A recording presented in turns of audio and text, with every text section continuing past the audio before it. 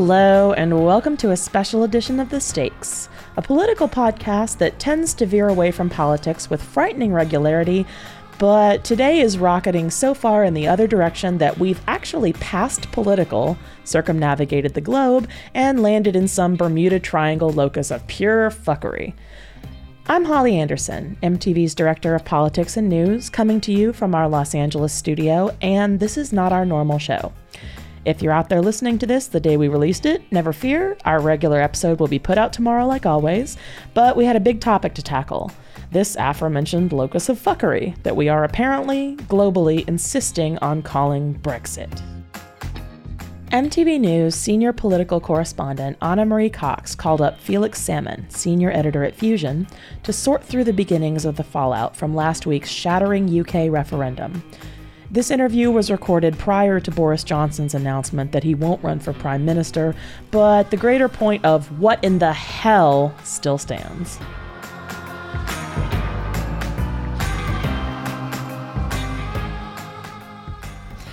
So I think listeners will be able to tell you have some personal experience to bring to the matter of Brexit.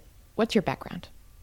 So my background is I was born and raised in London. I was born of an English father and a German mother, so I have dual nationality, English and German.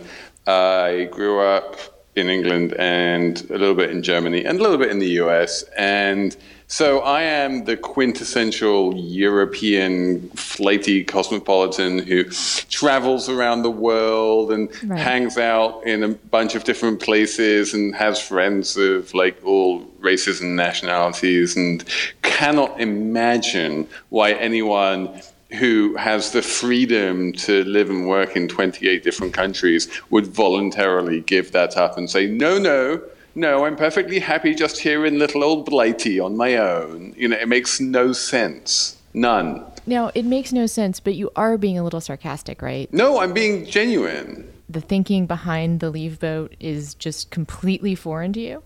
Well, the thinking, I mean, let's call a spade here. The thinking that brought the Leave vote about was, to put it politely, little Englandism, and to put it less politely, over racism. And we've seen a huge uptick in racist behavior and open, overt xenophobia since the Brexit vote happened. No one is saying that 52% of Britain is racist, but what seems to be undeniable is that all of the racists in Britain, and there are a lot of them, think that 17 million people agree with them. And there are people who, I was just reading today, there are people who genuinely believe that if you voted Leave, that would mean that all of the foreigners in England would have to leave, the following day. They thought leave was an instruction. Exactly. To the they thought it was like an imperative. And there were countless stories of Danes and Poles and everyone else, sort of like people coming up to them in restaurants and on the street and saying, you have to leave now. Mm-hmm. Which is crazy on so many levels, not least that no one, even in the Leave campaign, has said that is what is going to happen or is what they want to happen. If you're legally living and working in the UK, everyone is completely fine with the fact that you can continue to do that, except for the morons who voted for Leave. And, I'm not going to be, fair and balanced here. The fact is that it was not, smart people voting to Leave. It was a bunch of small-minded xenophobes. Yeah, and I meant to be like, this is the reason why Leave won, right? Is because no one likes being told that they're stupid. And the message from the media and the elites in the UK in the run-up to the election was, if you are smart, you vote Remain, and if you want to vote Leave, then you're stupid, which is not a really good way of getting people to vote Remain and not vote Leave.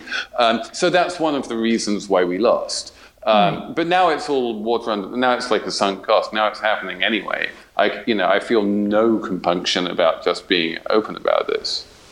I had two things I wanted to say. First of which is I was disappointed to know that Little England has nothing to do with Wee Britain, which was the place in Arrested Development, a theme park featured in Arrested Development. Although now I think that must have been, I didn't know Little England was a term, but it is. It is, yeah. It's not the Arrested Development theme park. It's a reference to what we might call flyover country, perhaps, in the U.S., correct? Perhaps. I think it basically refers to, there was this one, we had this prime minister once who was a very boring prime minister called John Major, and he once started waxing lyrical about the life in an English small town where you sit around drinking warm beer and watch men play cricket. And that's pretty much, Little England in a nutshell. There's nothing vibrant about it. Nothing ever changes. It's, old women behind chintz curtains and lots of cups of tea. And certainly no brown people, right? Or even I'll be a little bit. This is probably the most sympathetic to the Leave campaign that I'll be the whole time. There was a bunch of contributing causes to this. One of them is that in the latest round of expansion of the European Union, Romania joined the EU. Mm-hmm. And there was this feeling of, oh yeah, we're perfectly fine with French people coming over and opening up restaurants, and we're perfectly happy with German people coming over and fixing our computers, or Polish people coming over and building our houses, because given the choice between a Polish plumber and an English plumber, every single English person will choose the Polish plumber because they know what they're doing. But then there was this kind of, to be honest about it, just totally racist sort of gypsy scare, basically, when the Romanians started coming in, and then you had the Syrian refugee crisis, and all countries have an aversion to immigration. It's a kind of it's a natural thing when you're a nation state, and we might bemoan it, but it is a thing that exists. And the amount, the number of foreign-born people in the United Kingdom has gone up from 3.5 million people in 1993 to 8.5 million people right now, which, people in London think is wonderful. People like me think is wonderful because all of the cool and excellent stuff which is going on in Britain is being done by those 8.5 million immigrants. So we're yay, bring it on. But if you're the kind of person who doesn't like immigration or who has problems with immigration, then the kind of immigration that's happening right now from places like Syria and Romania is particularly worrying and did certainly contribute to that Leave vote. I do want to address kind of the immediate aftermath, which was the dramatic fall in the stock markets. But that seems to have sort of righted itself right away. Is that the case?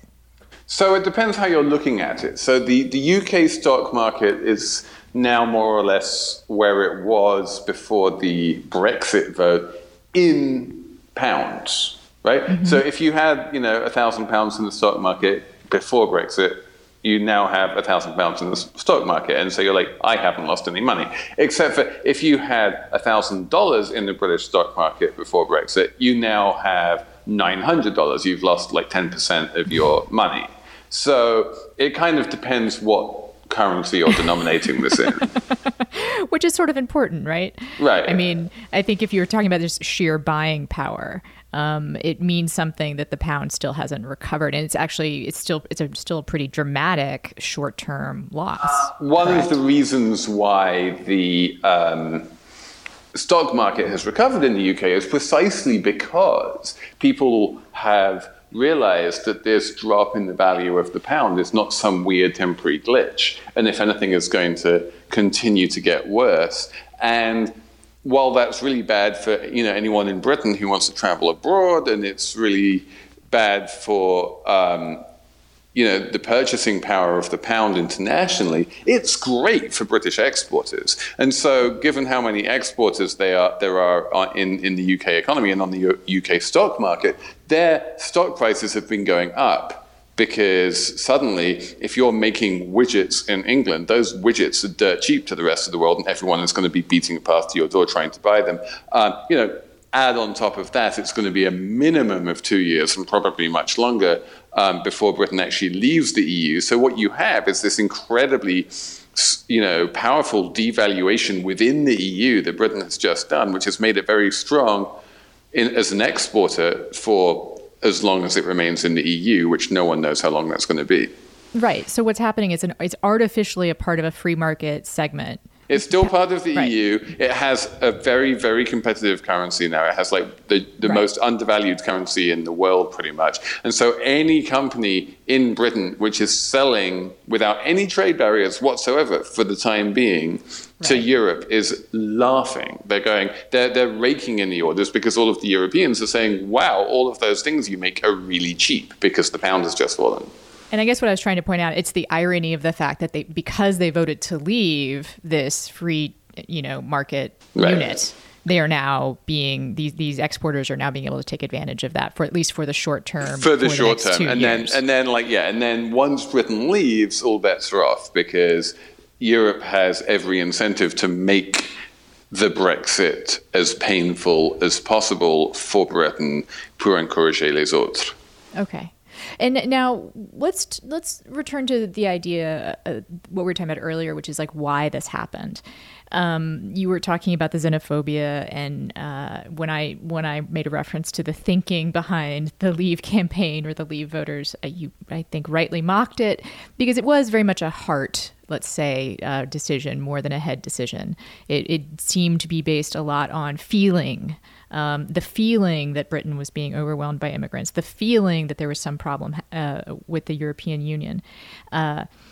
But is it a parallel to the Trump phenomenon here in the U.S. in terms of this conservative? Can't even really properly call it a conservative political movement because it's not classically conservative, and because it's so inchoate. Right. My friend Dan Davies had this tweet go crazy viral where he's like, if your heart says leave but your head says remain, remember that one of them is an organ made for thinking and the other one is a pump. Right. People the obverse of that is the fact that people vote against their economic best interest all the time, and that whenever politics runs into economics, politics wins, and that if you go around telling a economically depressed part of the population whose median wages have been falling for decades and who are feeling put upon and who are seeing, lots of happy young cosmopolitan people in London having fun while they're just being miserable without any money in the shires somewhere, they will vote to, fuck them all. They will vote to fuck themselves just to spite everyone else. And add on top of that this layer of constant misinformation. But what happened is that Boris Johnson was the Brussels editor of the Daily Telegraph, and what he realized was, and this is kind of genius, what he realized is that he didn't actually need to tell the truth. That his job was to sell newspapers back home, and so what he would do is he would invent every week or multiple times a week. He would invent these crazy stories about how Brussels was trying to regulate the curvature of your banana. And it was all complete bullshit, but it was lapped up by the readers of the Telegraph who love to feel put upon, right? Who love to feel there's nothing English people love more than to moan about, the weather or just about anything. The Australians call us whinging poms, and they're absolutely right about this.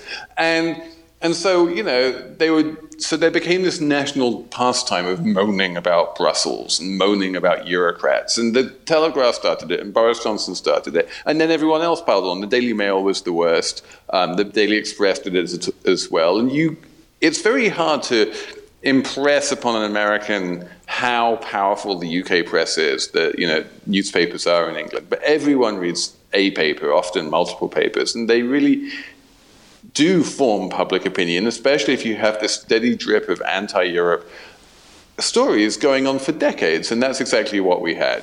Now, you referred to Boris Johnson, the former mayor of London, former Brussels editor for the Daily Telegraph. You referred to his insight as kind of genius, which means I think we can't make a direct comparison to Trump. Boris Johnson is very, very smart. He's much smarter than David Cameron. He's much smarter than Donald Trump.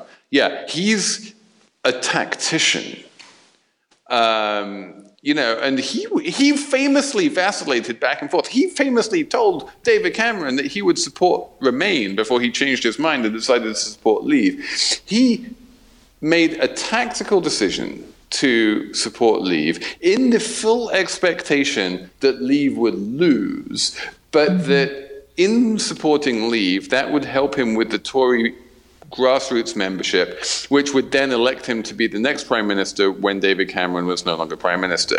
This was a very tactical decision by him because he wants to be prime minister. This is not a good result for him. He didn't want Leave to win. He wanted Leave to lose, but he wanted to have made his stand. And a lot of people in England feel this way. They voted Leave because they wanted to make a point to Brussels. They didn't want to actually leave, but they wanted to make a point. Their ideal outcome would have been like 49.9% leave. Unfortunately, they got 52% leave, and now they're fucked.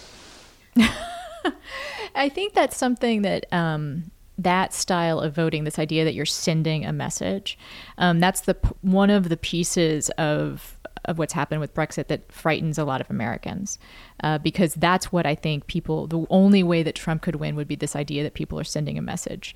I don't believe that a majority of Americans actually want him to be president. I'm not convinced Trump wants to be president, actually. Right. And I feel like it's the same as the Boris Johnson thing. Like, it's a good career move for Trump if he loses. If he wins, then God help us all, including him, right. Right. He has no idea how that he doesn't even know what really the presidency is, I don't think. Right. But I am just trying to sort of get to the bottom of, like, because I'm aware of Americans' facile temptation, the way we want to make these sort of facile comparisons between what we're like and what other countries are like. We want to just sort of paste ourselves over. So I just want to really try to understand the ways that the Brexit vote is and isn't like what's happening here.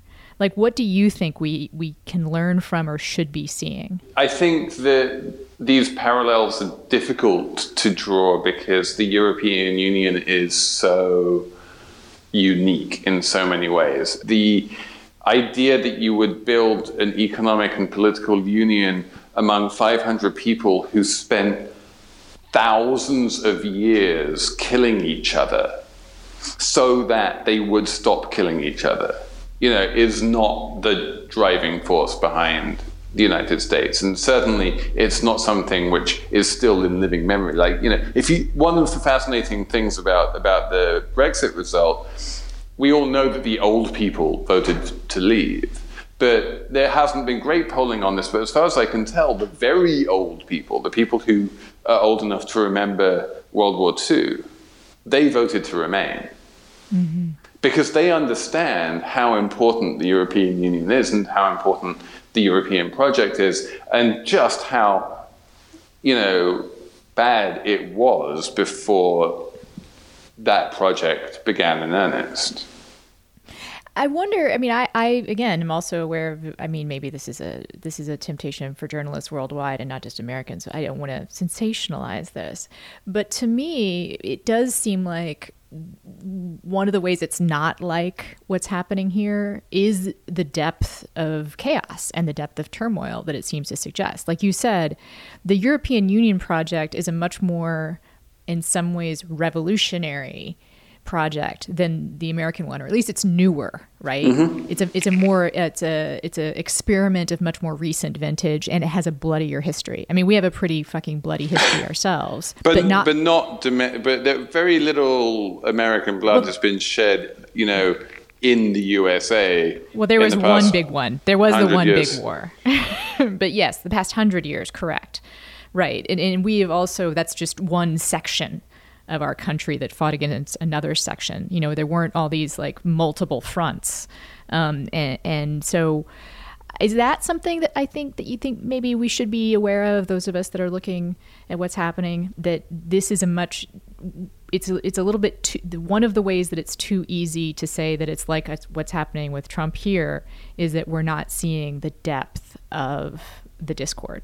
Right. And there is, I mean, and there's discord on so many levels. I mean, for one thing, Europe is always closer to really nasty war than you might think. Not necessarily the EU, but it wasn't, that long ago that we had an incredibly bloody war in the, former Yugoslavia, which is right in the heart of Europe. That's where World War I started.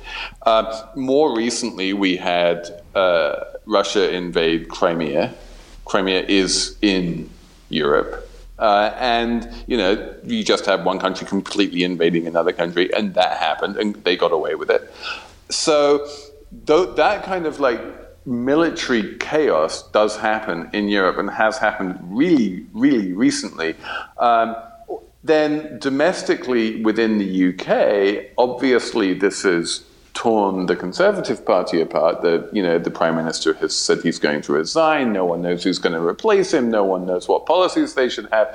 But more impressively, weirdly, it has torn the opposition apart, the Labour Party.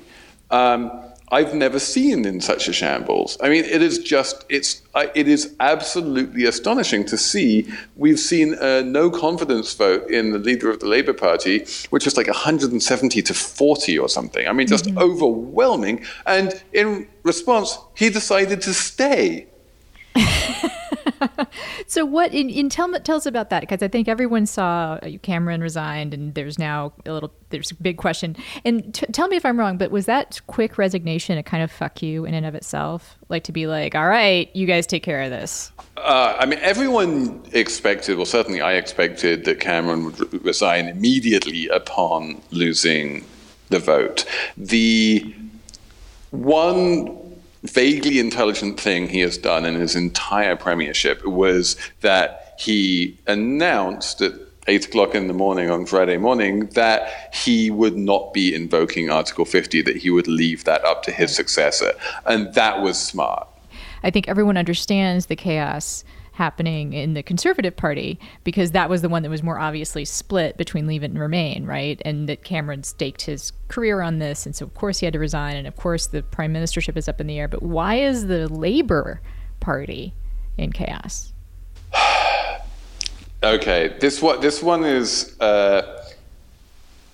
one of the places where the parallels to the US are a little bit stronger. So. Okay. One of the things that you can see in the Trump campaign, but also in the Sanders campaign, is a deep hatred and mistrust of the elites by the people.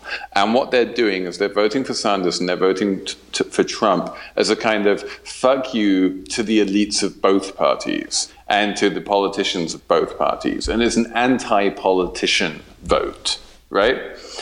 And that is basically the vote which elected the current leader of the Labour Party, Jeremy Corbyn. Jeremy Corbyn is, if you will, the Bernie Sanders of England. I mean, he's way, way to the left of Bernie Sanders. Oh. Like, it's not even close. But he's that guy who has strong popular support among the kind of people who hate politicians.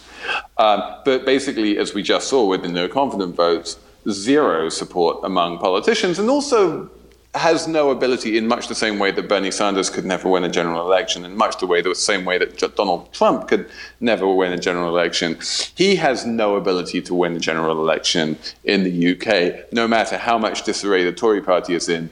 The vast majority of Brits are going to take one look at him and go, like, he's incapable of managing his way out of a paper bag. There was this Vice documentary about him, which just revealed how completely shambolic he is, and no one takes him seriously as potential prime ministerial material. So now that it looks like there's a pretty decent chance there's going to be another election, the Labour Party, the Parliamentary Labour Party, the MPs are saying, the politicians are saying, we want to get elected, please. That's our job. We'd like to play, right? Like We'd like to play in this game. The Tory party has fallen apart. This is our opportunity to step up and to form a government. But we can't do that with you in charge. So, can you please step aside to make way for Angela Eagle or anyone else?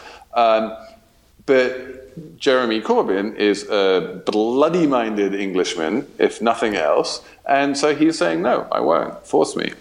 It's a disaster for the Labour Party just when, it should be taking, full advantage of the turmoil across the aisle.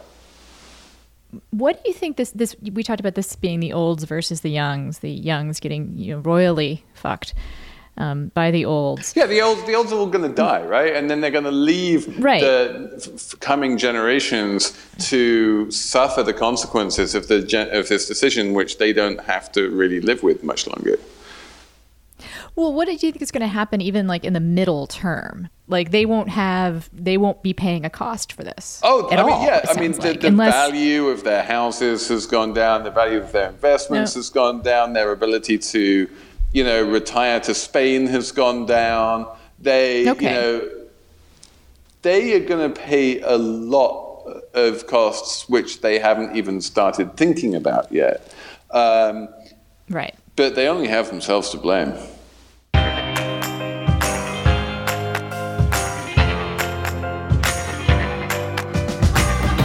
That was MTV's Anna Marie Cox in Minneapolis in conversation with Felix Salmon of Fusion. And that'll do it for this special edition of The Stakes. Our full, regularly scheduled episode will follow this one very shortly in your podcast feeds, and that reminds me, you can now subscribe individually to this and all other MTV podcasts on iTunes. And while I don't personally understand why you'd want to live your life without the likes of Game of Thrones, North Mollywood, Speed Dial, or Skill Set, unlike your state legislators, I'm not here to judge your perversions. I'm Holly Anderson. Thanks for listening.